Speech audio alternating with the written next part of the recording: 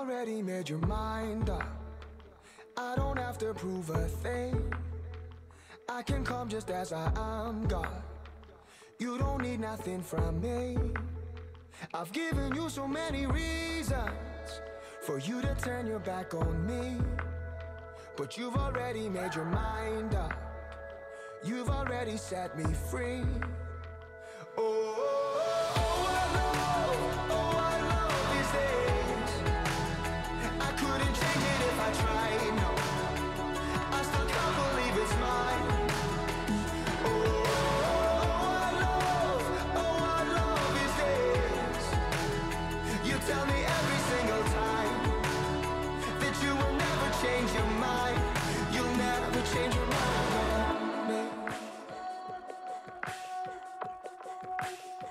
You're not holding any grace back when I make a mess of things. You're not looking for perfection. You're searching deeper underneath.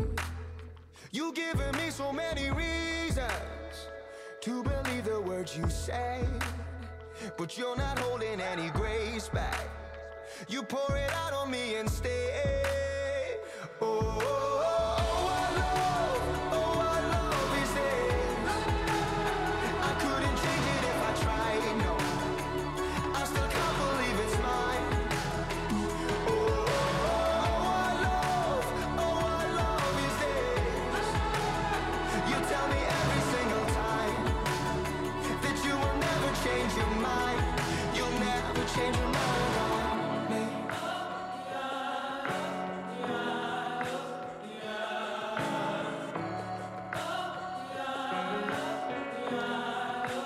You don't give and then take it back. You give love with no strings attached. You've got me wherever I'm at. You give love with no...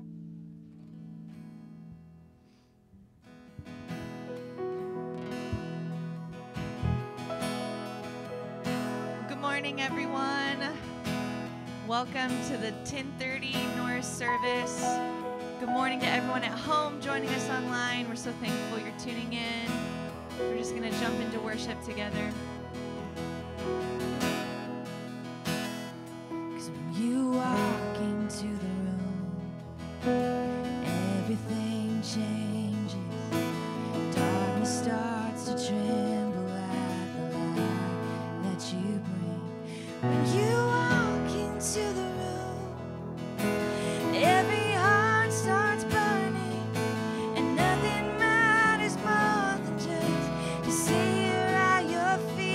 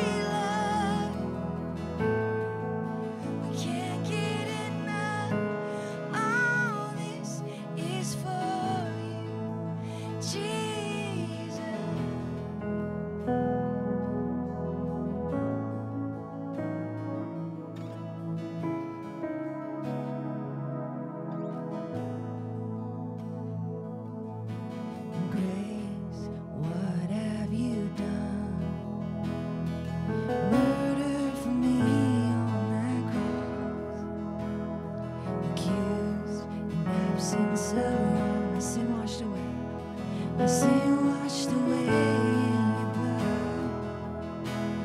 Too much to make sense of it all. I know that your love breaks my fall. The scandal of grace, you died in my place, so my soul will live. Oh, to be like you, give all I have just to know you. Jesus, there's no one beside you. Forever the hope in my heart. Death, where is your sting? Your power is as dead as my sin. The cross has taught me to live. Never see my heart now to see the day its troubles, the day its troubles shall come. I know that your grace is enough. The scandal of grace, you died in my place, so my soul will live.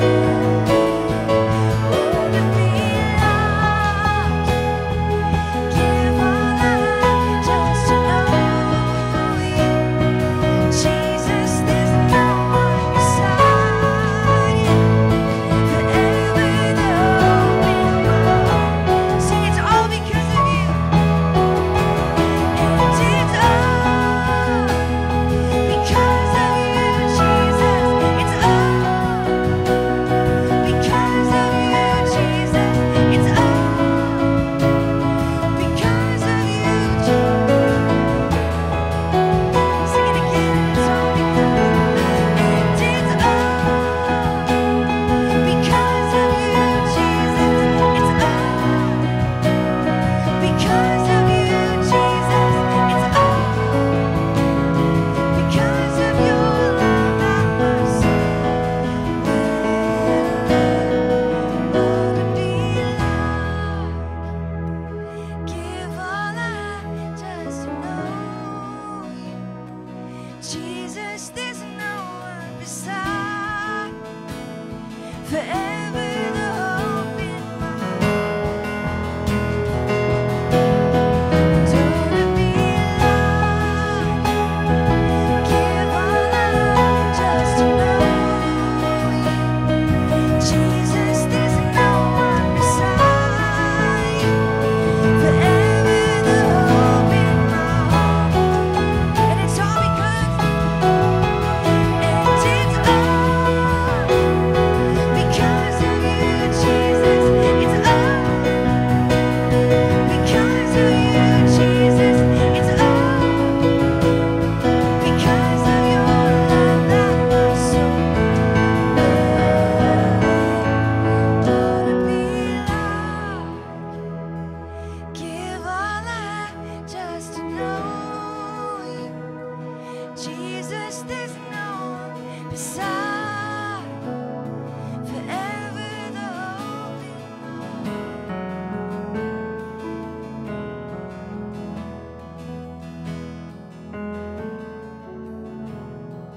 I'm just going to invite Todd up as we transition into our feature.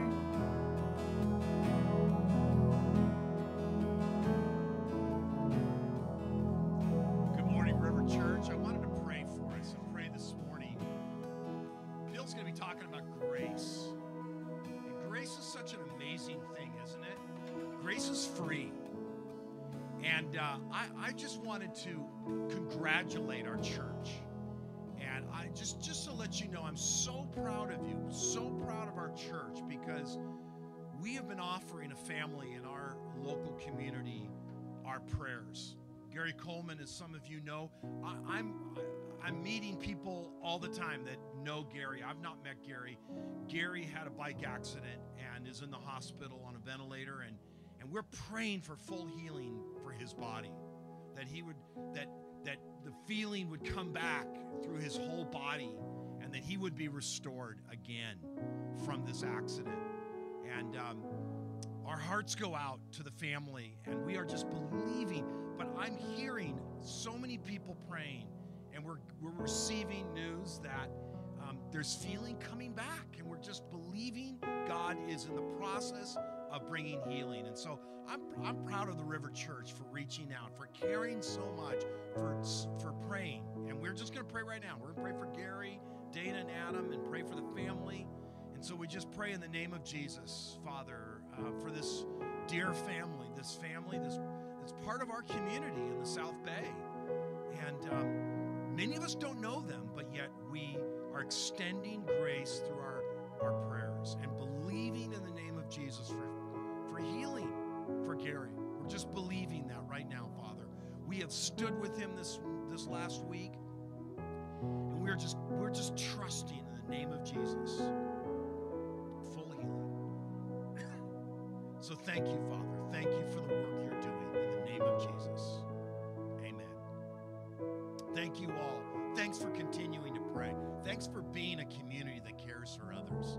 That's what the River Church is all about. If you're new, welcome. We're glad you're here. Maybe you're watching online, and you're watching right now. Thank you, Ron, for helping us bring this service to people in their homes right at this moment, all throughout the week. It's great. Fantastic worship. Thanks, Godwin. Thanks, Amanda and team. Amazing. Love this church. Love what God's doing through this church and through all of you. So welcome, and I'm glad you're here. We are in a great focus. It's called The Art of Following Jesus. That's who we are. We want to learn about the words and ways of Jesus by learning the practices that Jesus taught and modeled. And we want to do that in the context of apprenticeship. An apprenticeship is simply being an apprentice with someone else to learn these practices. And so that's been our focus, and we're so excited.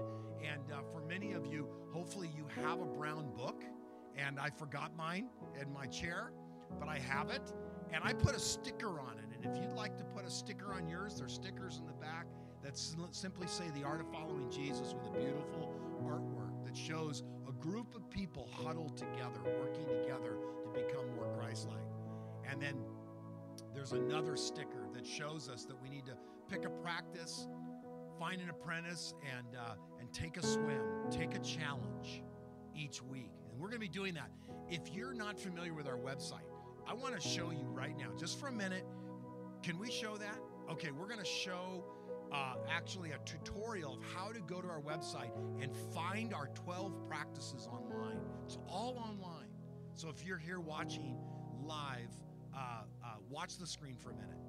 And if you're watching from home, go to riversouthbay.org and check out our Art of Following Jesus.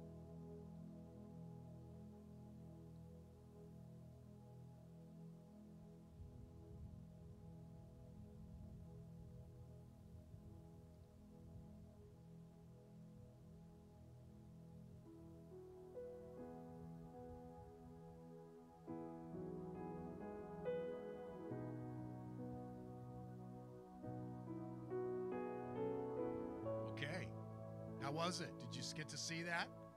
It's extensive, isn't it? There's practices, there's podcasts, there's sermons.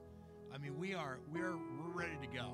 This is it. So we're excited about it, and we're hoping that you're jumping in at some point and following along with it. Let me pray for Bill as he brings us a new focus, a new practice this morning, and that is living by grace. How do we live by grace? So, Father, I pray that you'd speak through my friend, my longtime friend, my companion,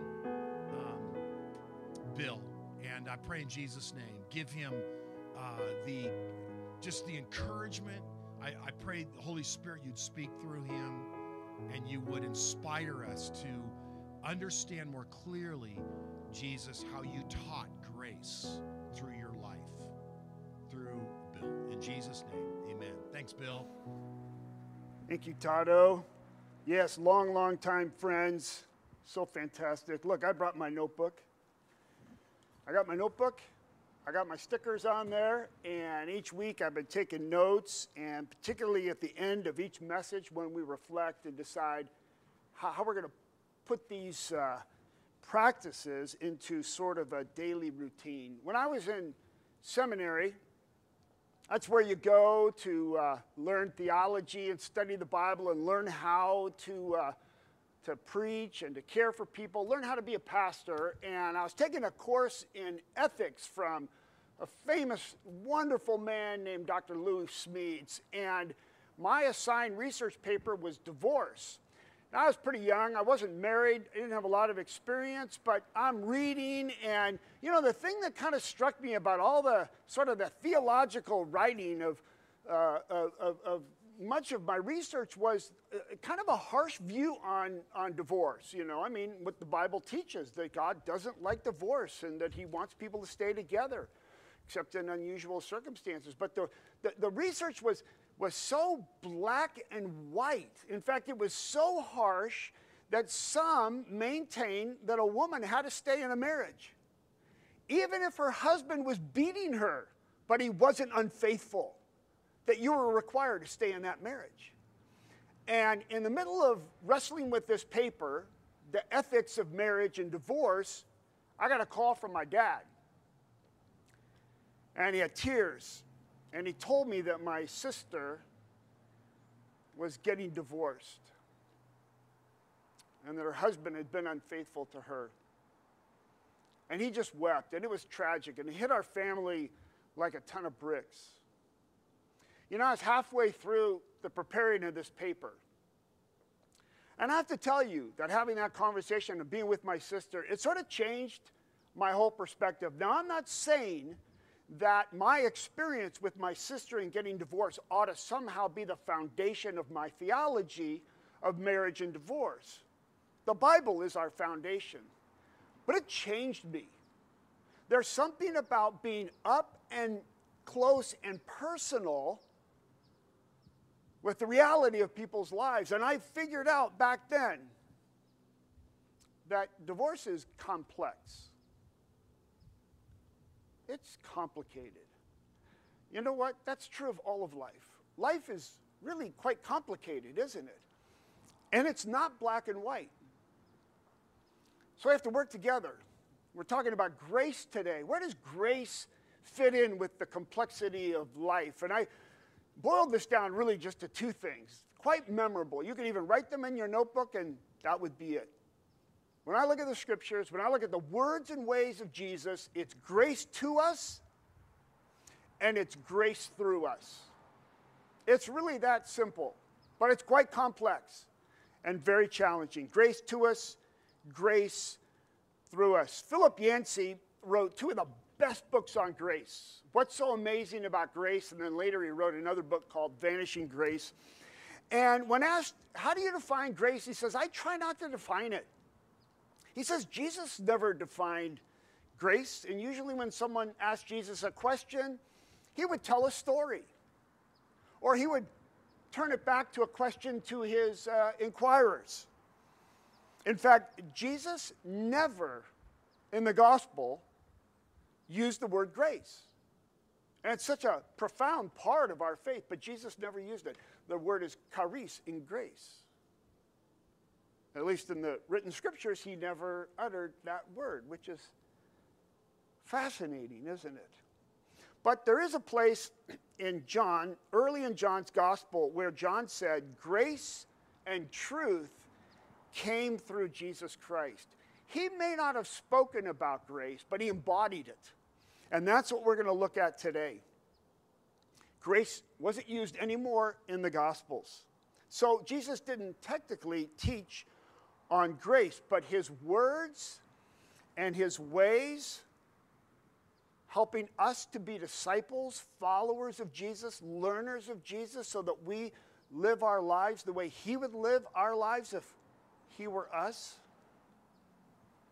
Grace to us, grace through us. So let's take a few moments to talk about grace to us. That's foundational.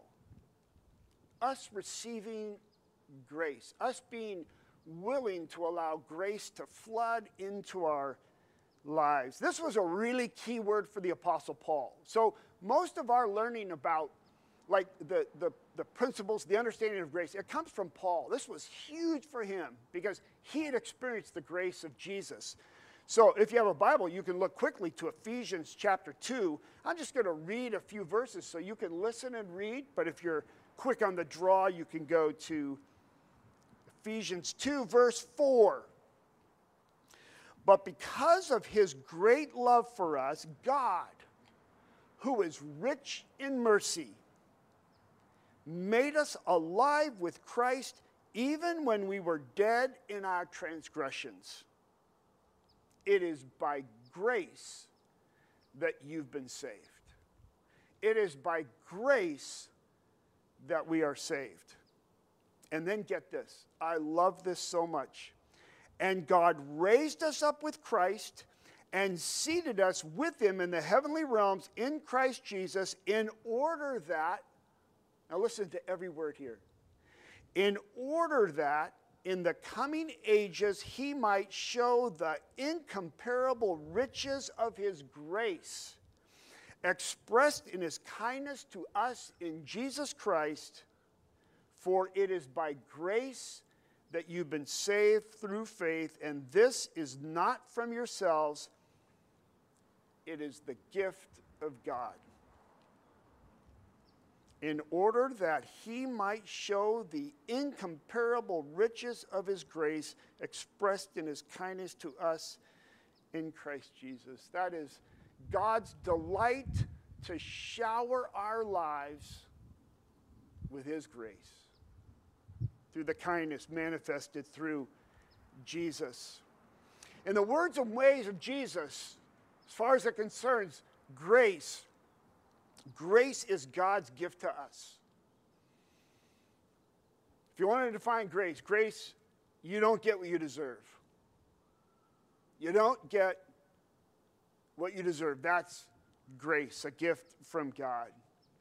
I just want to remind you, I want to tell you, maybe you've had a hard time hearing this and understanding this and owning this, but God loves you. And you cannot, by anything that you do, get God to love you any more than he loves you right now.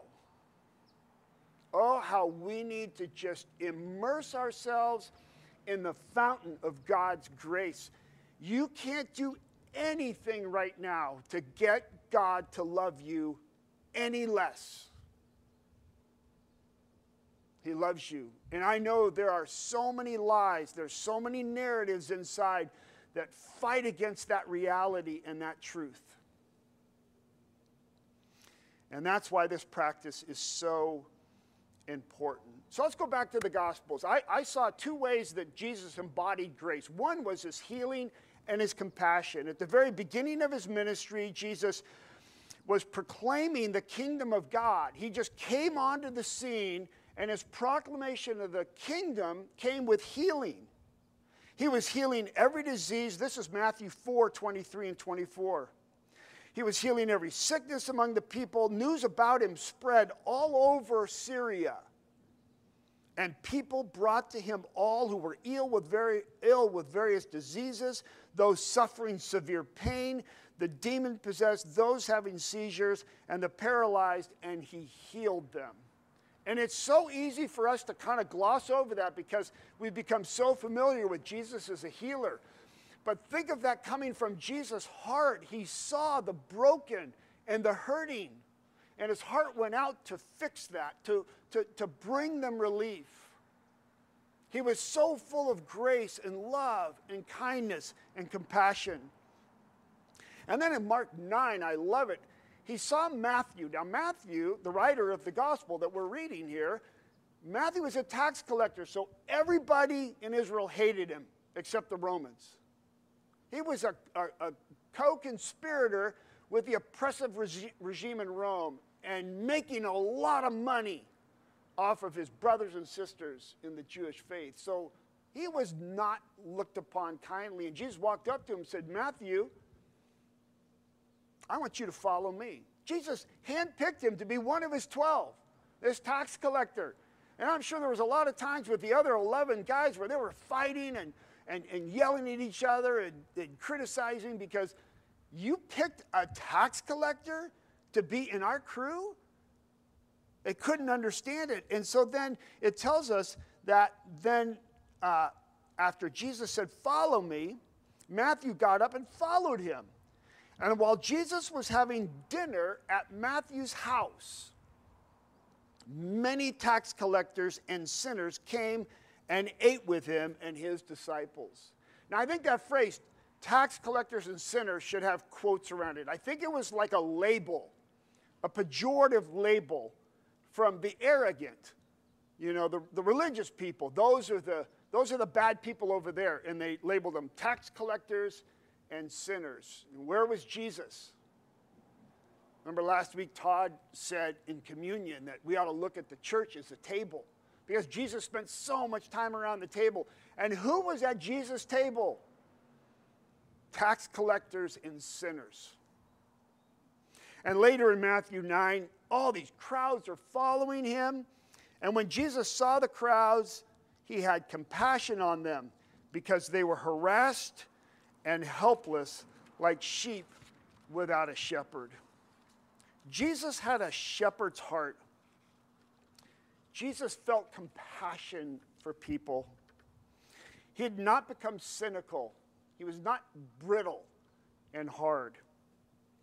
But I think the other way that Jesus embodied grace was not just through this massive healing and this compassionate relationship with people and the crowds and caring for them like a shepherd would his or her flock of sheep. It was, secondly, conflict with the religious power brokers. Now, again, you cannot read through the Gospels without seeing that Jesus over and over came into conflict with those who were in charge religiously. And they were a tough crowd to get along with. Go back to Matthew's party with Matthew and the tax collectors and sinners.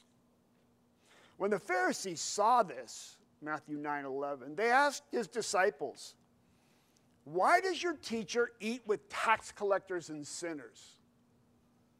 On hearing this, Jesus said, "It is not the healthy who need a doctor, but the sick. But go and learn what this means." And then he quotes from Hosea 6, verse 6. "I desire mercy, not sacrifice." The translation of that essentially is, your religious observances that have caused you to become hard-hearted legalists mean nothing to me. What I want is mercy.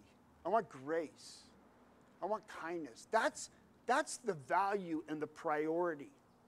And then Jesus says, "For I have not come to call the righteous, but sinners." And now, what does that mean? I didn't come for the healthy, but the sick. Essentially what Jesus is saying is, I'm coming for people not who think they're healthy, but indeed they're really sick.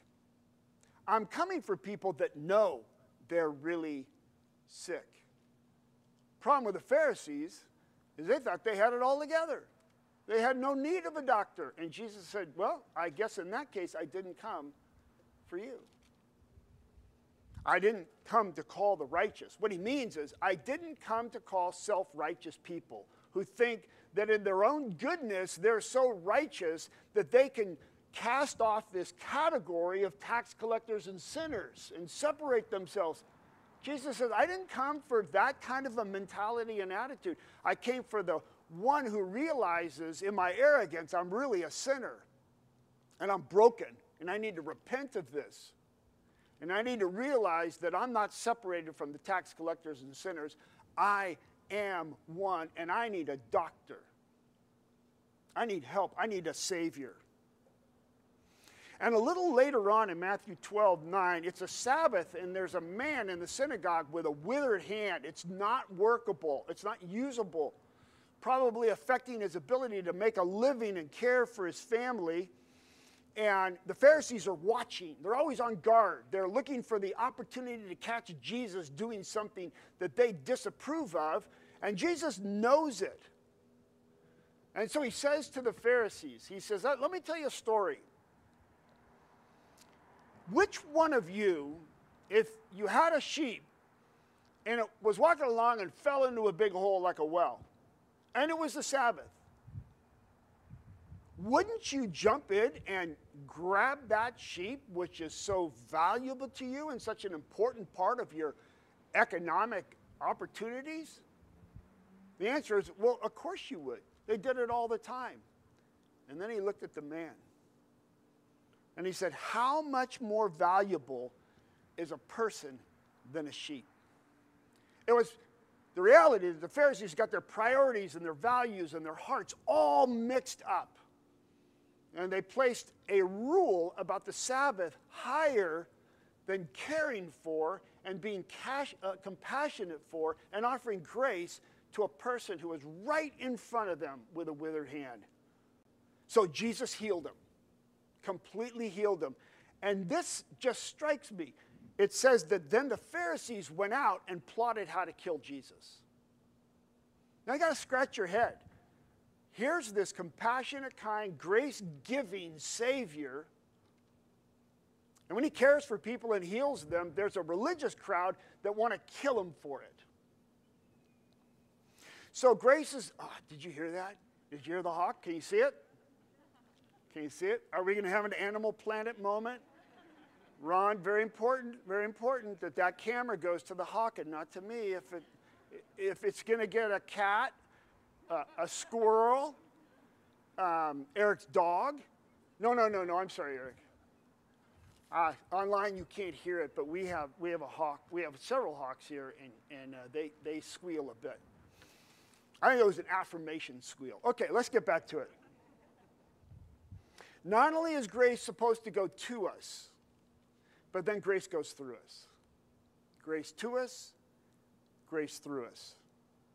And Jesus trained his disciples to be grace dispensers, to liberally receive it and give it away, to let it flow through them, to season the world, to use a phrase that Todd used in the podcast on grace. And so if you go to our website and you click on the Art of Following Jesus, and there's a big circle and it says grace, and you click on that circle, and it's going to show you, listen to Todd's 10-minute podcast on grace. And he talks about grace being the seasoning that comes out of us. That's like the salt that flavors the world.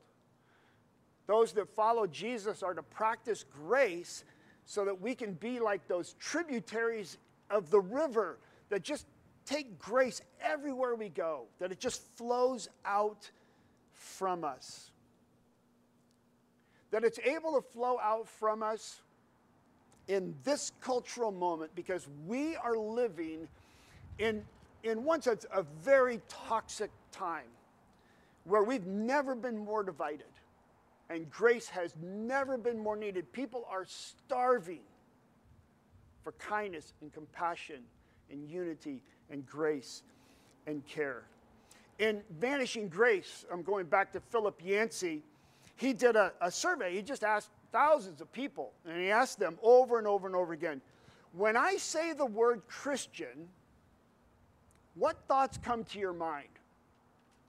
And he said he was quite disappointed that never once did someone say, well, when I hear the word Christian, I think of words like love, compassion, grace. But dominantly, when people heard the name Christian, they thought, oh, those are the people that are against this and this and this. We have a reputation problem, especially in the last few years. The church, followers of Jesus, are not known as grace-giving people. So back to Matthew chapter 9 and that party with Matthew and the tax collectors and sinners. I imagine it was somewhat of a raucous party. I wish I could have been there. You know, I mean, it was probably a really good party because they were rich. And there's food and wine, and they're drinking and eating. And I can just imagine Jesus laughing, and they're telling stories, and they just could feel him exuding this sense of not ignoring the reality of the world in which they had lived their life, but loving them In fact, later, the Pharisees, they would accuse Jesus of being a glutton and a drunkard. And he was neither one. But what kind of a life would we have to live with tax collectors and sinners where everyone would say about that pastor, he's a glutton and a drunkard. And Jesus wore the label. He was okay with it, even though it wasn't true. It's because of who he hung out with and how he treated them and how he loved them. I wonder how the tax collectors and sinners experienced Jesus.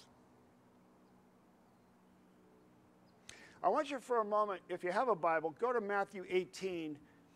I just want to highlight this one parable that Jesus tells. It's called the parable of the unmerciful servant. And Peter was scratching his head because Jesus was so forgiving. And so Peter wanted to get a rule. And he said, Jesus, how much should I forgive my friends? Up to 7 times? And Jesus laughs at him. Peter, 7 times? Are you kidding me? How about 70 times 7? Which means, Peter, don't ever stop forgiving. Don't stop forgiving. Just keep on going. He says, Peter, let me help you understand this. I'll tell you a story. Jesus says to Peter, there was a king, and he had these laborers, and this one guy owed him a whole lot of money. In fact, the text says that he owed him 10,000 bags of gold.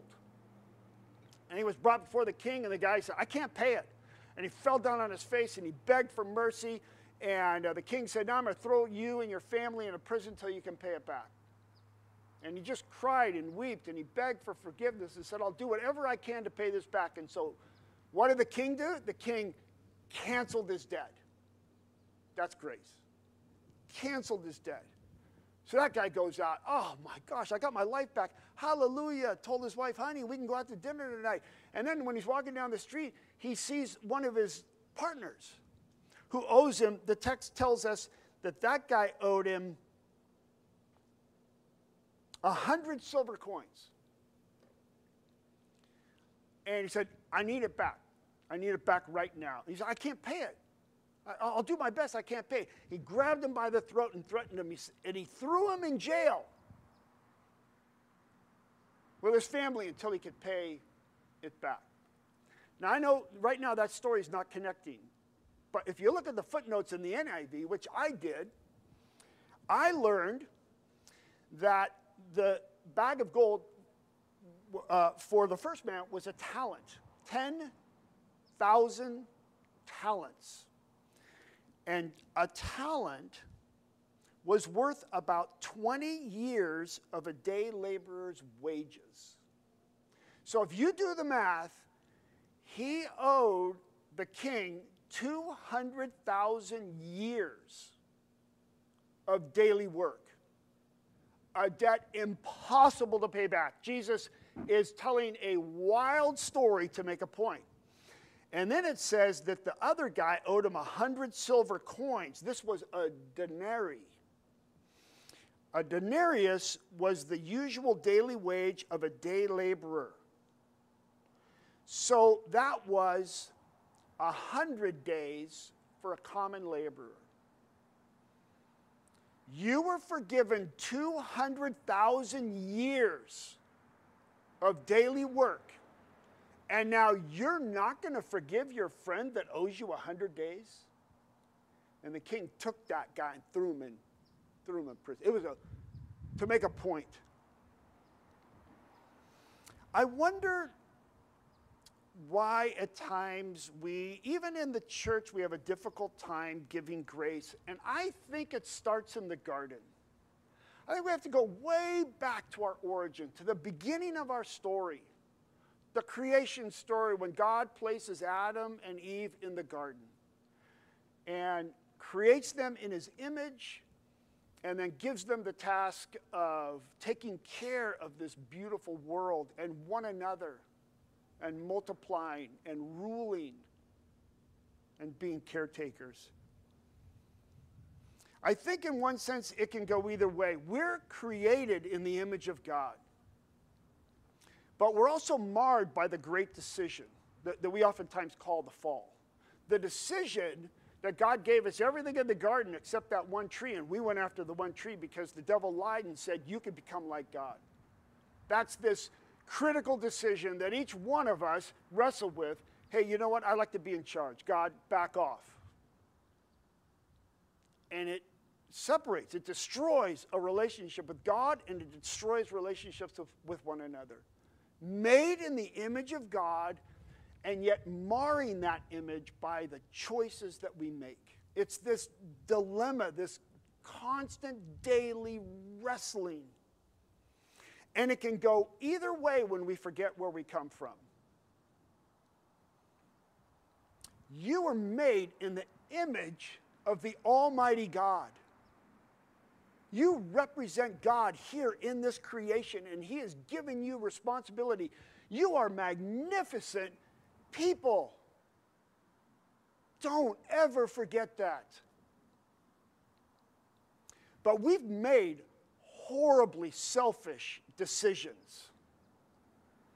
And it has impacted our relationship with God and our relationship with one another. And that's where our two values come from. Out of 4. Love God and enjoy people. And as we follow the words and ways of Jesus and apply these 12 practices today, grace, we reestablish that relationship.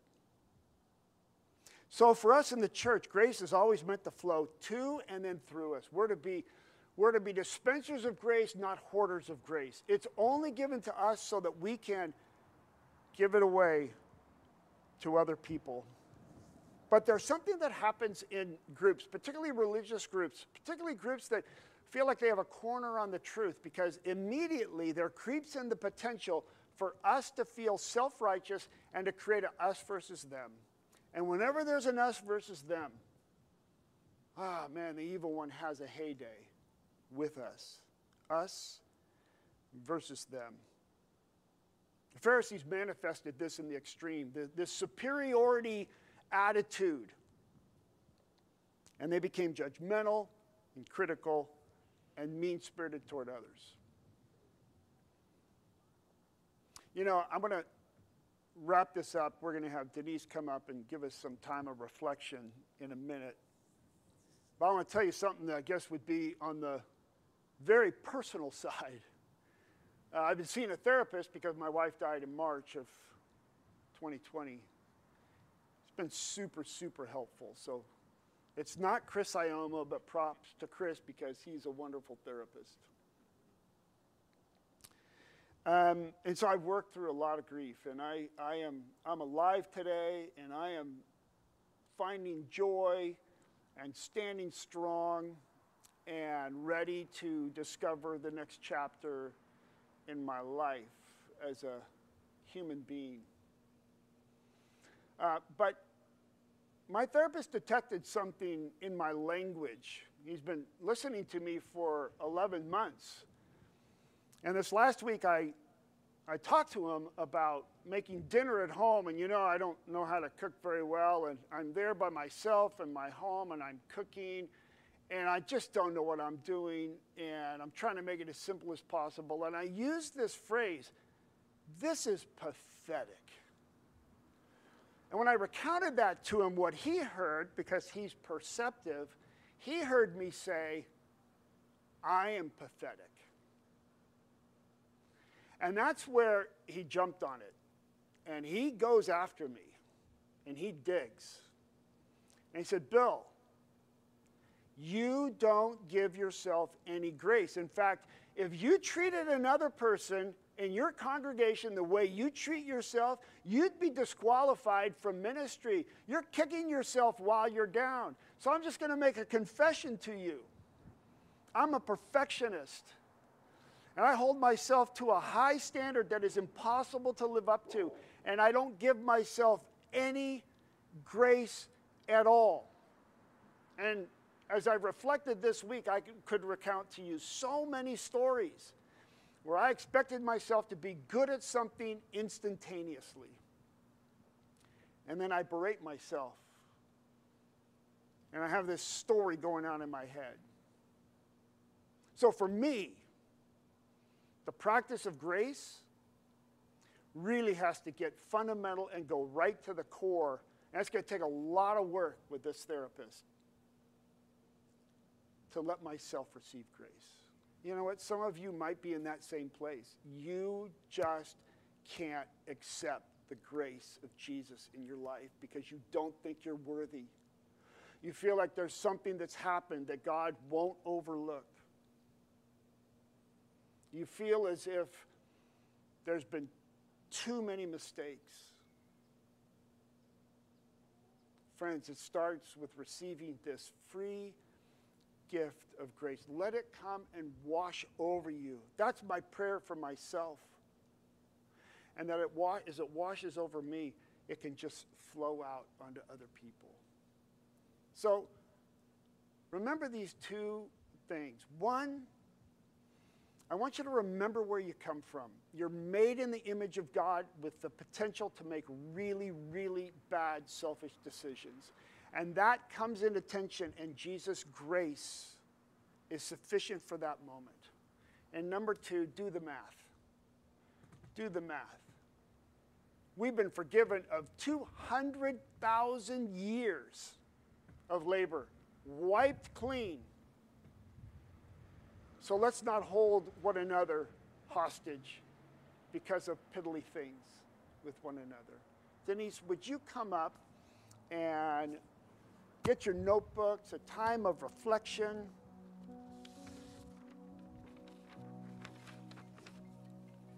Thank you so much, Bill. Thank you. You are an amazing person, and you are not pathetic. We love Bill, don't we? Thank you. Thank you. Two things I want to do right now. First, I want to ask for 2 volunteers that will pray for people on the back rocks. Is there anybody in our family here that would like to pray with people today? I'd love 2 volunteers. Okay, I can't see who that is back there. Is that Nigel? Yeah, okay, Nigel will be back there. Thank you, Nigel. One more. Dave? Okay, thanks, Dave. If you need prayer, just as you're sitting and reflecting with the Lord in your little book and just in a little bit of quietness, just think about what Bill said. I don't need to repeat it. Where in your life do you just need to absorb and receive and embrace God's grace for you? I look out, I know many of you. Is it as a parent, as a spouse, as a friend, as a broken human, just being forgiven? Just spend some time thinking about, we know that Jesus forgives us, but sometimes we don't receive it like Bill said. So just think about where first you just need to receive God's grace. My therapist said we sponge it up, like absorb it, not just know it, but like absorb the grace of God. And then secondly, maybe, as Bill was talking, you're thinking more about just who in your life do you hold in a separate category that doesn't receive the grace of God? And just think about that. Maybe there's someone in your life, as Bill was talking about Jesus and how he responded to people that, the unlikely. Is there anyone in your life that God's just going, I love you. I love you so much, and I want you to love those people around you. So take a minute. Godwin's just going to play on the keys. I'm going to sit down and just think about those 2 areas. Is there an area you need to receive the grace of God? And is there an area or a person where you can extend the grace of God? And if you're just really fighting that and you just need your heart to be encouraged, go back to the back, get some prayer or a prayer from the person next to you, and let's just go for it together. We want to be a people and a community full of grace.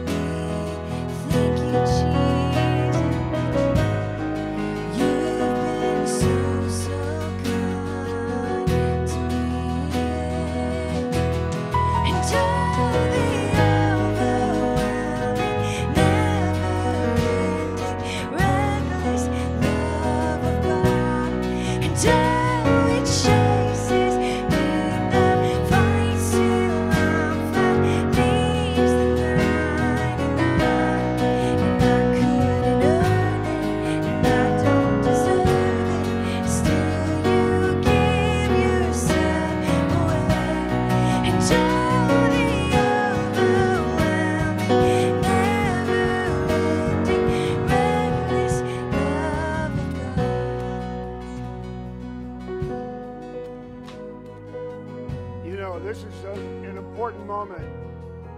And this is one of the most amazing songs that has ever been written. And it is so powerful.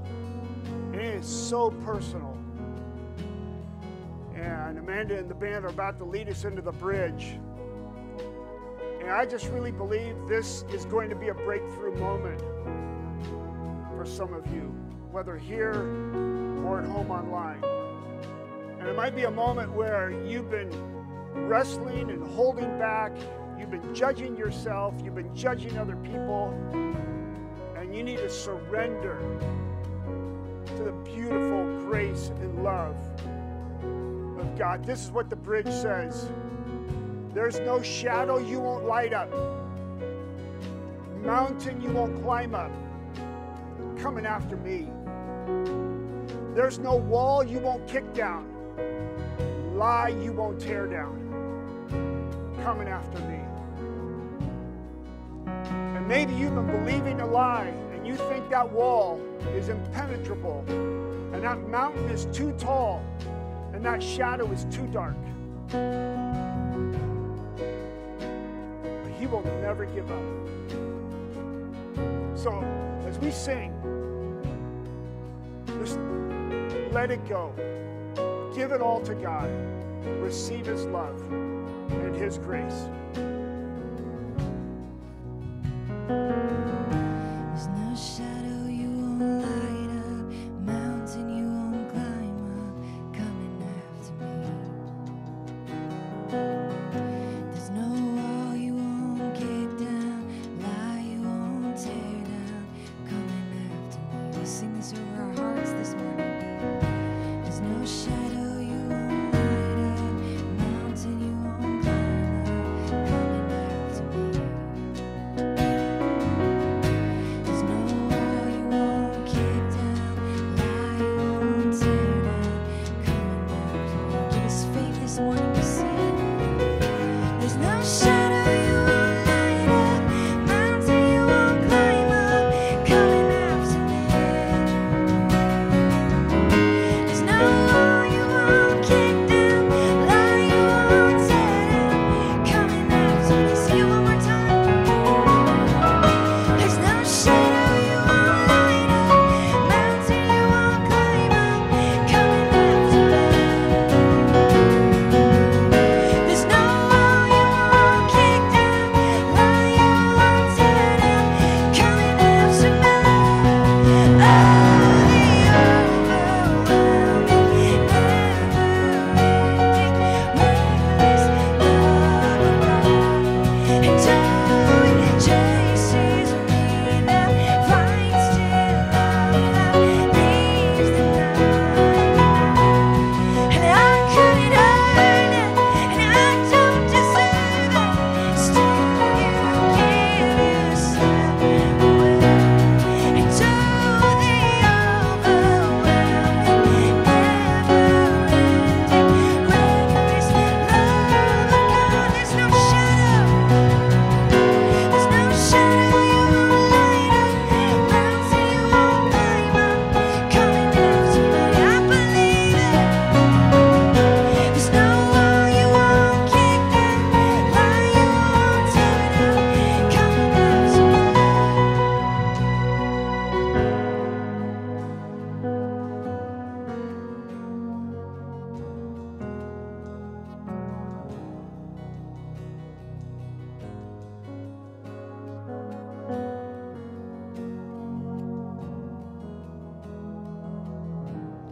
And though the overwhelming, never-ending, reckless love of God, and though it chases me down, fights till I'm found, leaves the 99. And I couldn't earn it, I don't deserve it. Still, you give yourself away. And though the overwhelming, never-ending, reckless love of God, we believe it this morning. We let your love wash over.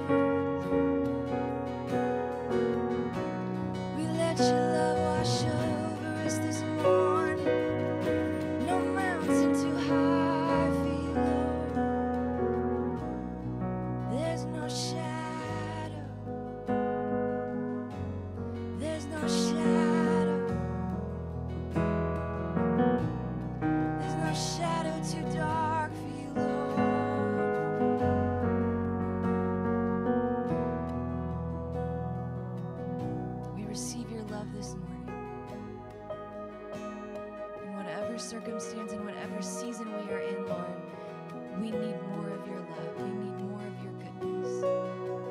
So, Lord, in the valleys and in the high mountaintops, Lord, we declare this morning that we are in need of your love.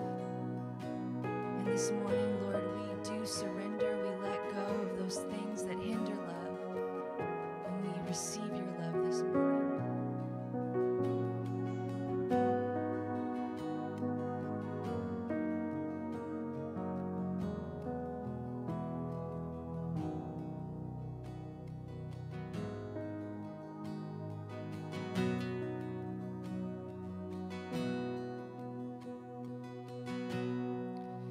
Worthy of every song we could ever sing, worthy of all the praise we could ever bring, worthy of every breath, worthy of every breath we could ever breathe. We live for you, we live for you. Jesus, the name above, Jesus, the name above every other name. Jesus, the only one who could ever save, worthy of every breath,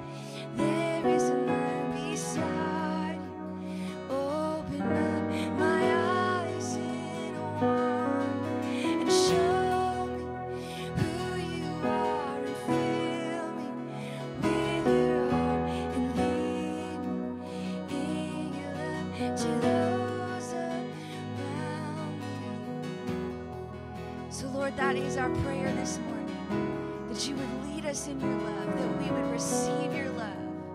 And in that love, you would guide us to love others, to show grace to others, and above all, to show grace to ourselves.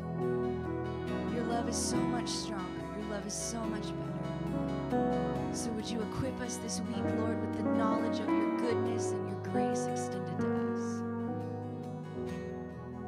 We love your presence, and we thank you for your presence this morning. In Jesus' name, amen. Amen. Well, thanks so much for worshiping with us, you guys. Thanks to the online crew for worshiping. We love you guys. See you this week. Grab your brown notebooks, your stickers. Check out the website. Be on the journey with us. Hope you have a great day. We'll see you next week.